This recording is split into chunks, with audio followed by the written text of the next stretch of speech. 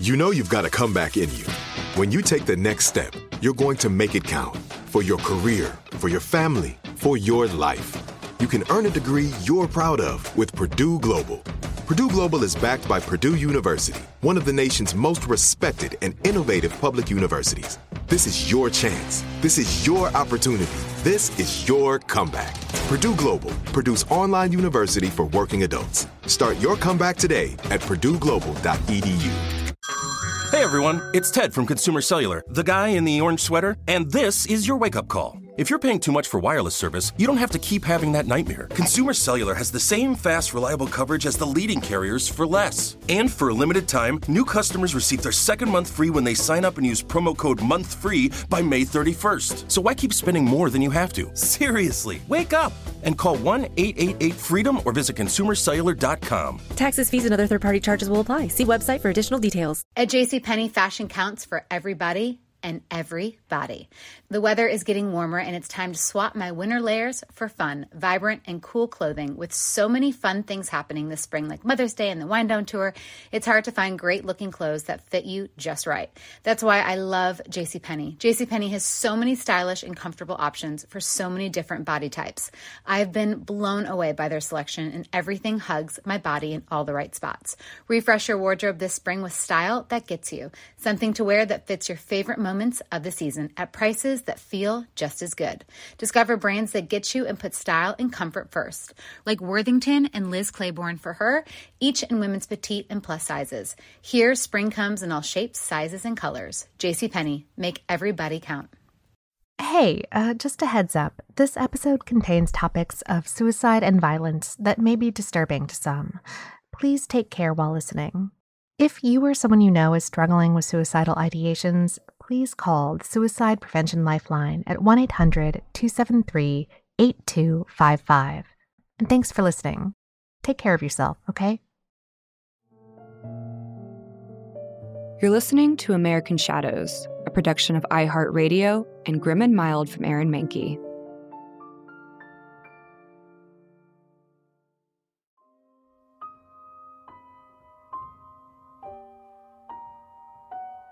It was dinner time when Dr. Herbert Simmons received the call. The woman on the other end calmly asked him to come to her home on West 14th Street. A girl in the house had killed herself in the bathtub. The same woman had called the police a half hour before, asking for the coroner. In 1909, the town of East Orange, New Jersey didn't have a coroner, and the officer told her to call the doctor. Simmons arrived at the dilapidated house and double-checked the address. Although he doubted that anyone could possibly live there, he knocked and waited. A woman holding a candle and dressed in black answered. She led him through the darkened house, up the stairs, and to the bathroom. In the flickering candlelight, Simmons noted the odd position of the body in the tub. The girl's legs were folded underneath her, and her left hand still clutched a washcloth. Her torso slumped forward. Long strands of auburn hair floated in the water. He knelt and raised her head. Large, unseeing brown eyes stared outward from an emaciated face. Simmons turned his attention to the clothes stacked next to the tub. A suicide note lay on top. She had apparently taken her life to be reunited with her daughter. The doctor looked at the woman in black. He asked when the tragedy had occurred. The woman replied that she didn't really know, that she had just discovered the corpse minutes before she called him. "Who is she, and who are you?" Simmons asked. The woman tersely answered that he'd learned that soon enough. Confused and a bit alarmed, Simmons asked a barrage of questions. The woman's steel resolve turned to nervousness. She claimed the last time she'd seen the girl was earlier that morning. Simmons got to his feet. The girl had been dead for at least a day. He immediately summoned the police. Detective William O'Neill questioned the woman in black. She gave her name as Virginia Oceana Wardlaw, former co-owner of the Montgomery College in Christiansburg, Virginia. The girl in the tub was her niece, Ocie Sneed. Although Ocie had written a suicide note, Wardlaw couldn't explain why there was no pen or ink in the home. His questioning began to unravel the dark truth that Wardlaw and her sisters had kept for decades. When Osie's brother died as a child, her parents received $22,000 in insurance. In 1901, her father died. Osie's mother, Caroline, cashed in another policy and moved in with her sisters, Mary and Virginia. All three took to wearing black dresses, hats, and veils. Mary's son, John, died when his nightshirt accidentally caught fire while he slept. The sisters split the $18,000 insurance policy. Osie married her cousin, Fletcher, and the two had a daughter named after Fletcher's mother, Mary. Unfortunately, the child died 2 days later. Fletcher disappeared, and the sisters claimed he'd killed himself. Fletcher's insurance policy named his mother and aunts as beneficiaries. But without a body, the insurance company refused to pay. They tried forcing Osie to write a will, naming them as beneficiaries. They've also tried to bribe a doctor, the milkman, and a plumber to help them end Osie's life. All refused. The autopsy revealed Osie had been nearly starved to death, overdosed with morphine, and placed in the tub to drown. O'Neill also discovered small bones in the oven belonging to an infant. But the most shocking detail came when investigators learned that Osie's mother had masterminded it all. Sometimes the monsters are the ones closest to us. I'm Lauren Vogelbaum. Welcome to American Shadows.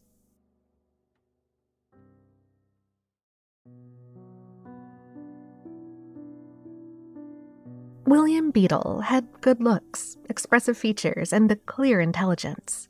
Those who met him said he possessed an easygoing disposition, uncommonly good sense, and the manners of a true gentleman. Historians believe William might have been born to a man of means and his mistress sometime in 1730 in London. He spent time around the court, suggesting he had been well provided for. William and his sister grew up well liked and honest by all accounts. For a short time, he met with a group of deists. Deism had become the religion of free thinkers in England. They believed God revealed himself through human reasoning instead of divine intervention as written in Christian Bibles.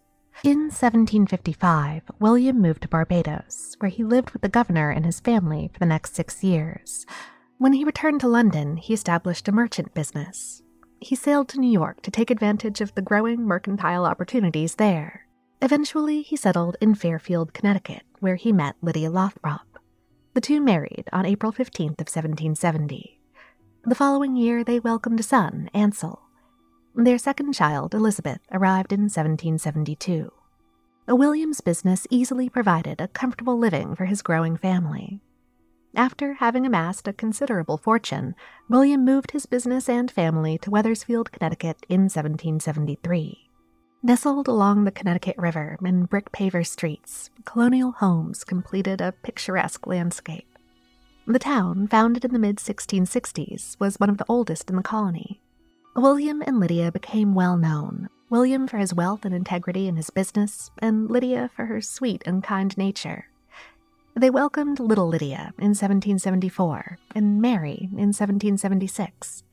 They seemed the perfect family and doted on their children. William proudly told neighbors about his children's endeavors and accomplishments. More success followed, earning William more wealth than most other New England merchants. He and Lydia enjoyed the company of the town's most elite. Life in Wethersfield seemed as perfect as the scenery itself. William was happy. Everything had turned out just the way he had imagined in his youth. Times were changing, though. In 1776, anger toward the British swept across the colonies. Following the Boston Tea Party, Parliament had Boston Harbor blocked, which cut off supplies to the city and the revolutionaries. As you might imagine, merchants lost a lot of business. But a blockade proved to be just one misfortune for the Beadle family. In 1777, the value of continental paper currency began to plummet. At the time, it took $1.25 in continental currency to purchase $1 worth of gold or silver coins. Congress stopped issuing the bills by 1779, and by 1781, it took $100 continental to buy $1 worth of gold or silver. Coupled with the blocked ports and rising inflation due to a lack of goods, shops preferred British pounds over the nearly worthless colonial currency. Congress had printed so many of the bills to pay for the war that the value continued to fall for 5 years. This greatly affected everyone in Wethersfield, including William Beadle. Most businesses stayed afloat by either charging more for goods and services or taking only the British pound. William did neither. It was illegal to not accept continental currency at face value. Obeying the law and sticking to his code of integrity would be William's downfall. It didn't take long for him to lose much of his fortune. The Beadles slid into middle-class status, and for William, who had been one of the town's wealthiest men, this wouldn't do. He wrote to a friend, lamenting that he could no longer adequately provide for his family. It wasn't exactly true. Though no longer exceptionally wealthy, the family had plenty of food and could even keep the services of a maid.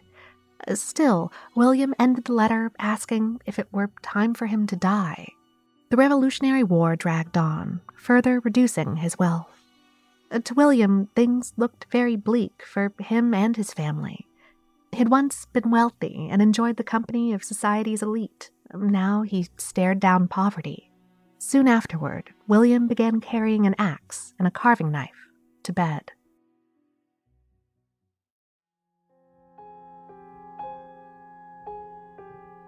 In William's mind, without his fortune and social standing, the town would surely mock and ridicule them.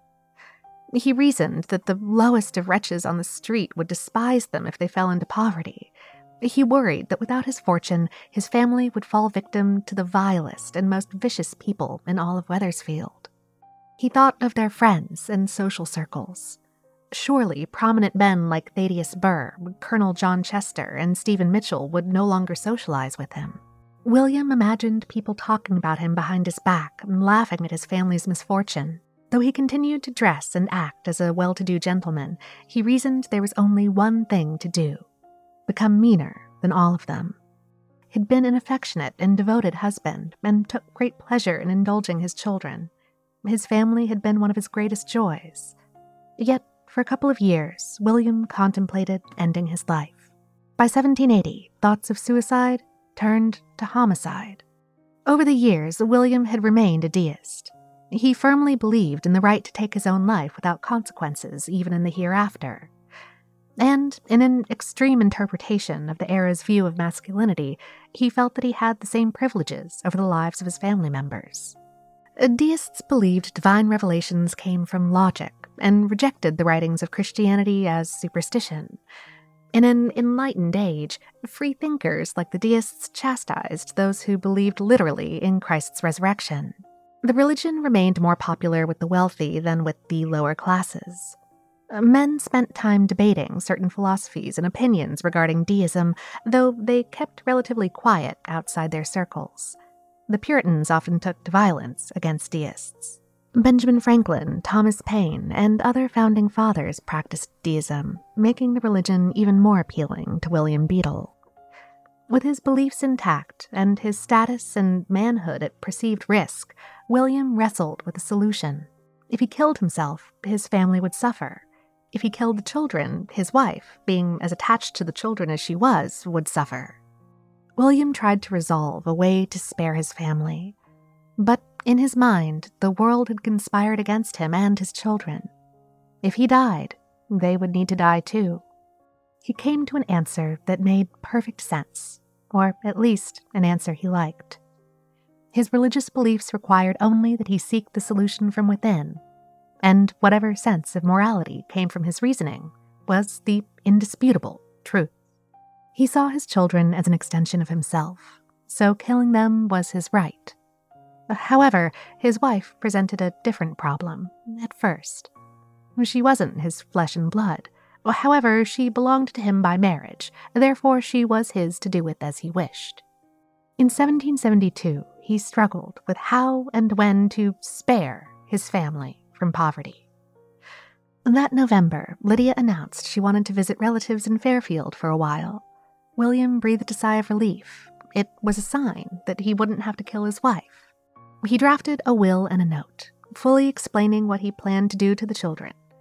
When he finished, he set a date, November 18th.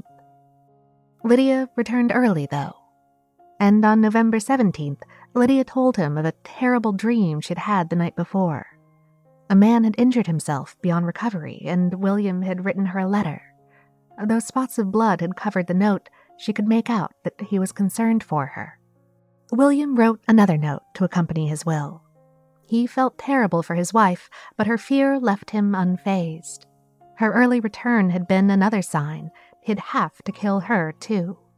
He loved his wife. She had a good heart and wanted only to bring happiness to those around her. But he reasoned that a woman without a husband stood little chance of employment, much less the ability to support 4 children. Having married before, she was also less likely to find a suitable partner. After much internal debate, he felt at peace. He interpreted that sense of well-being as God's support for his plan. He jotted down one last entry. "The hand of heaven is with us." Only one question remained.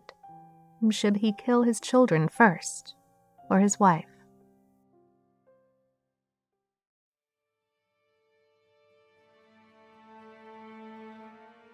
On November 18th, William sent the maid on an errand to a neighbor's house some distance away. He had written a letter and asked her to wait for a written reply, regardless of how long it would take. William made sure the answer would require some thought, preventing the maid from returning until after he carried out his plan. She wasn't family, and he had no right to harm or scare her. However, the maid returned much sooner than he expected. Now, William could have taken his wife's early return, her dreams, and the maid's return as a sign that he shouldn't kill them. None of that dissuaded him, though. It only delayed his action. Lydia continued to dream that terrible things were about to happen to the family. The nightmares frightened her so much that she told her friends when they gathered to catch up with each other. William remained convinced that Lydia's dreams were premonitions, and therefore a sign from the heavens. Clearly, God agreed with his plan. It never occurred to him that she had picked up on his paranoia that people were out to get him, or that his taking weapons to bed might have frightened her. On November 28th, Lydia told him she had dreamed that their children lay dead and that she was also killed. She recalled that she was free and happy after they were all dead. To some, the dream would have been very telling in a different way. But Lydia's dream excited him. He thought God was directing him to end his family's suffering. He had failed his wife and children. William vowed not to fail God. On December 6th, while his family slept, he rose and took the axe he kept with him. Quietly, he stood over his wife, axe poised. Then he turned and left the room. He entered the children's room next. One by one, he stood over them and watched them sleep, still gripping the axe and contemplating each of their deaths. This practice run pleased him. It was the final proof he needed. As he'd imagined swinging the axe, he'd remained confident that he was doing the right thing. He journaled, marveling at his restraint.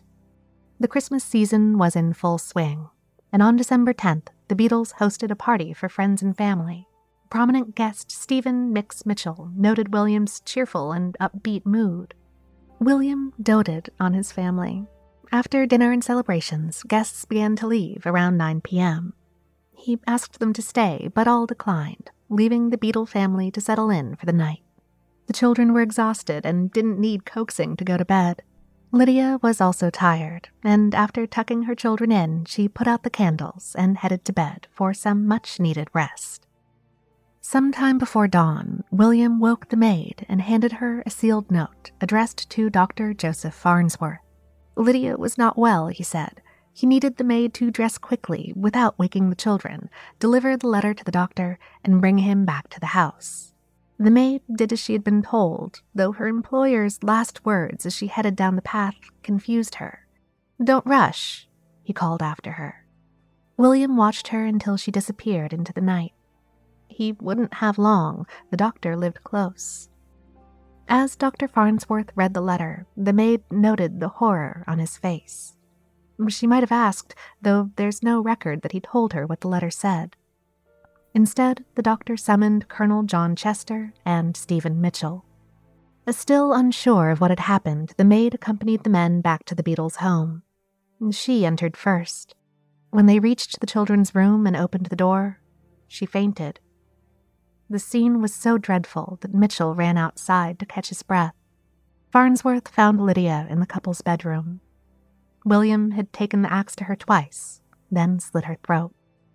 The doctor followed a trail of bloody footprints out of the room and down the hall. William was slumped forward in a chair, the bloody knife on the end table. He'd taken 2 pistols, raised them to each side of his head, and pulled the triggers. The bullets had ended his life. Regardless of their religion, the townsfolk hoped it had not ended his perceived suffering.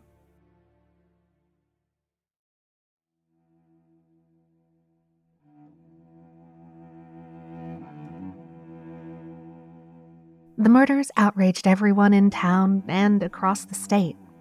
As far as the residents in Wethersfield were concerned, William Beadle didn't deserve a burial. They strapped the knife to his chest and bound his body to a sled. Residents lined the street while a horse pulled the sled toward the Connecticut River. They spat on his corpse and cursed his soul. Once the sled reached its destination, men dumped his body into a shallow grave.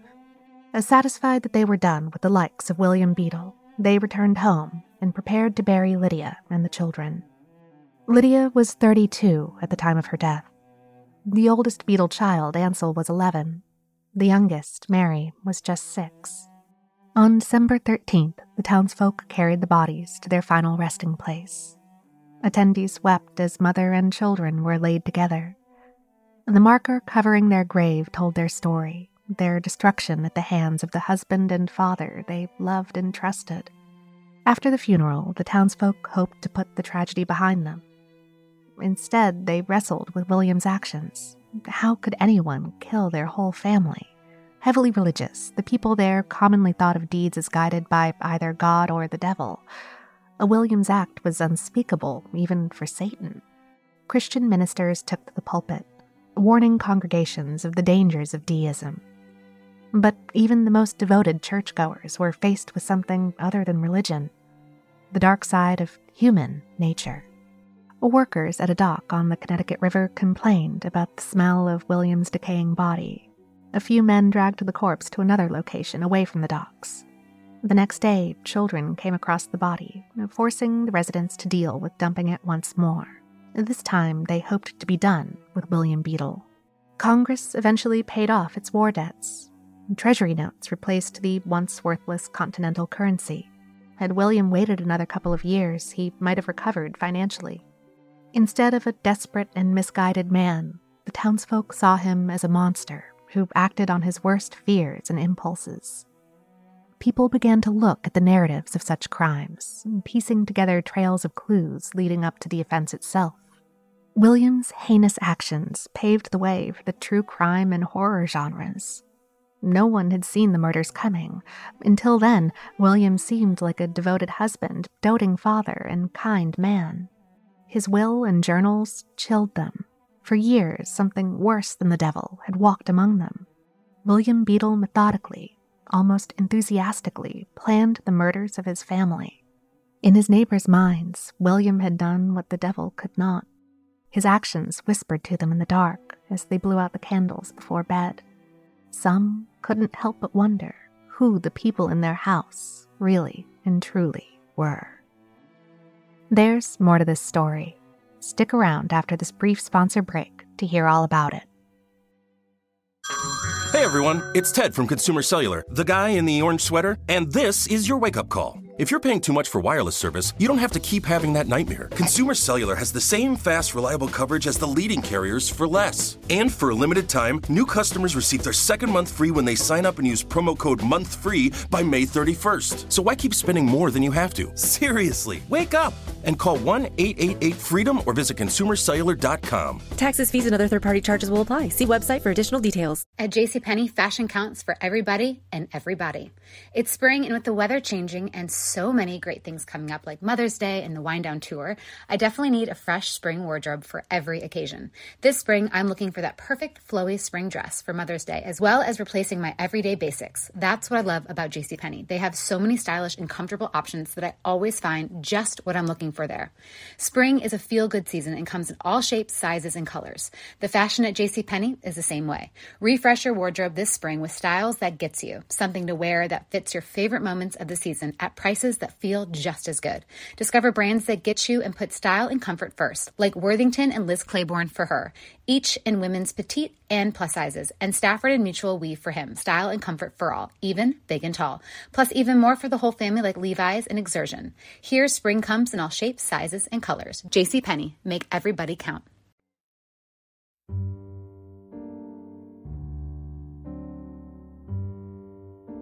Today, you'll still find the Tuttle name in several places along the east side of the Quinnipiac River. There's Tuttle Road, Tuttle Place, and even Tuttle Elementary. The family had roots in the area dating back to the mid-1600s. William, his wife, and their children arrived in the New World along with his widowed mother, 2 brothers, and their families in 1635. The family were successful merchants in England, but were excited about greater trade opportunities in the American colonies. And they were not the only ones heading across the Atlantic. Many families left England to avoid religious persecution, and the Tuttles were strongly Protestant in a time when England was not. History calls them Puritans. So when their minister, John Davenport, set sail for the New World, most of his congregation followed. Brothers John and Richard stayed in Boston, while William settled in New Haven, Connecticut. He reestablished his business, setting up ventures along the New England coast and down into Delaware. In addition to his trade business, William was named a commissioner, arbitrator, and constable. Money wasn't an issue for the Tuttles, and William and his wife purchased a considerable amount of land in 1656. They lived in a mansion with their growing family of 11 children. From there, drama followed the Tuttle family like a loyal dog. By many accounts, at least one of the children was deemed insane. Another had been branded an adulteress. And 2 became murderers. William died in 1673 without leaving a proper will, throwing the family into chaos over their father's accumulated wealth. They fought constantly. On November 18th of 1676, Benjamin Tuttle visited his sister Sarah, who lived in Stamford. Sarah's husband left the house one night without eating dinner, setting off a quarrel between the siblings. Benjamin left in a rage, and Sarah instructed her daughter to shut the door behind him. Moments later, Benjamin burst back in, wielding an axe. He shouted that he intended to take Sarah to God. After striking her in the head, he pushed her body into the fireplace and continued striking her with the axe. Upon his arrest, he claimed he'd killed his sister because she might have killed him first if he hadn't. Benjamin's niece and nephew testified against him, and the court sentenced him to hang. Before his execution, Benjamin willed his entire estate to another sister, Elizabeth, who had her own issues. When it came out that one of her 7 children had been fathered during one of her many affairs, Elizabeth's husband, Richard, filed for divorce. Though Richard had had his own affairs, one of his mistresses was fined for her part. When Elizabeth and Richard divorced, he married his mistress. Another sibling, Mercy Tuttle, took an axe to one of her sons in 1691 and blamed the devil. Her husband told the court his wife had not been acting right lately. And just days before his son's death, Mercy told him she'd have the children buried in the barn. Her comment had puzzled him. The children were healthy, after all. When he questioned why she thought the children would need to be buried, she replied that dreadful days were coming. Sam Jr. overheard the conversation and asked his mother if she would do such a thing. She responded that she certainly would as long as it didn't hurt him. Other neighbors also testified that Mercy was insane. The court found her not guilty due to insanity, and Mercy returned home to her husband and daughter. Psychologists remain curious about people they call family annihilators. Like William Beadle and the Tuttles, those who commit familicide often seem to believe that killing their family, even pets, will spare them from humiliation or some other negative outcome. Experts believe there are 3 reasons people commit familicide. Sometimes they suffer from a mental break or psychosis. Often they think God or the devil guided them. The second is financial distress. Nearly a third of familicides are due to financial strain. The killers are otherwise upstanding members of society and are seen as respectable. The last is the feeling of being trapped in an intolerable situation. These cases typically involve divorce, affairs, or the fear that children will be taken from them. According to mental health professionals, men commit 95% of familicides out of deep shame or fear of losing control over their family. From O.C. Sneed to the Beatles and Tuttles, a couple things are certain. Though familicide has happened for centuries, studies regarding family annihilators are still new, and it's one of the most horrifying types of homicides.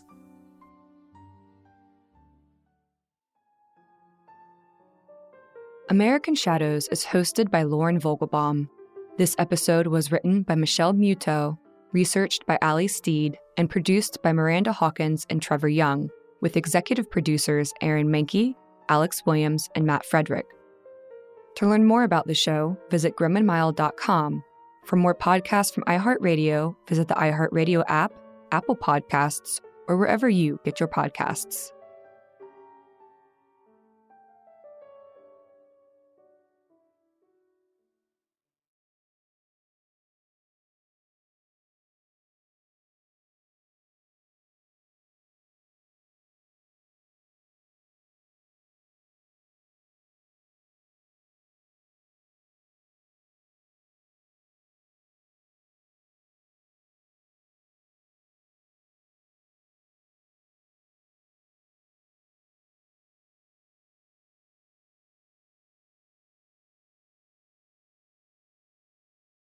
You deserve a moment to yourself every single day. And a delicious bite of a Keebler Sandies can give you that comforting pause.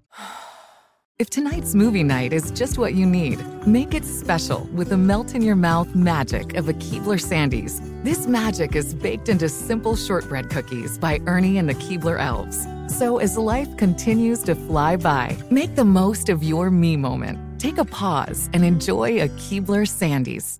Since every minute counts when you're a new parent, who wants to waste time washing bottles?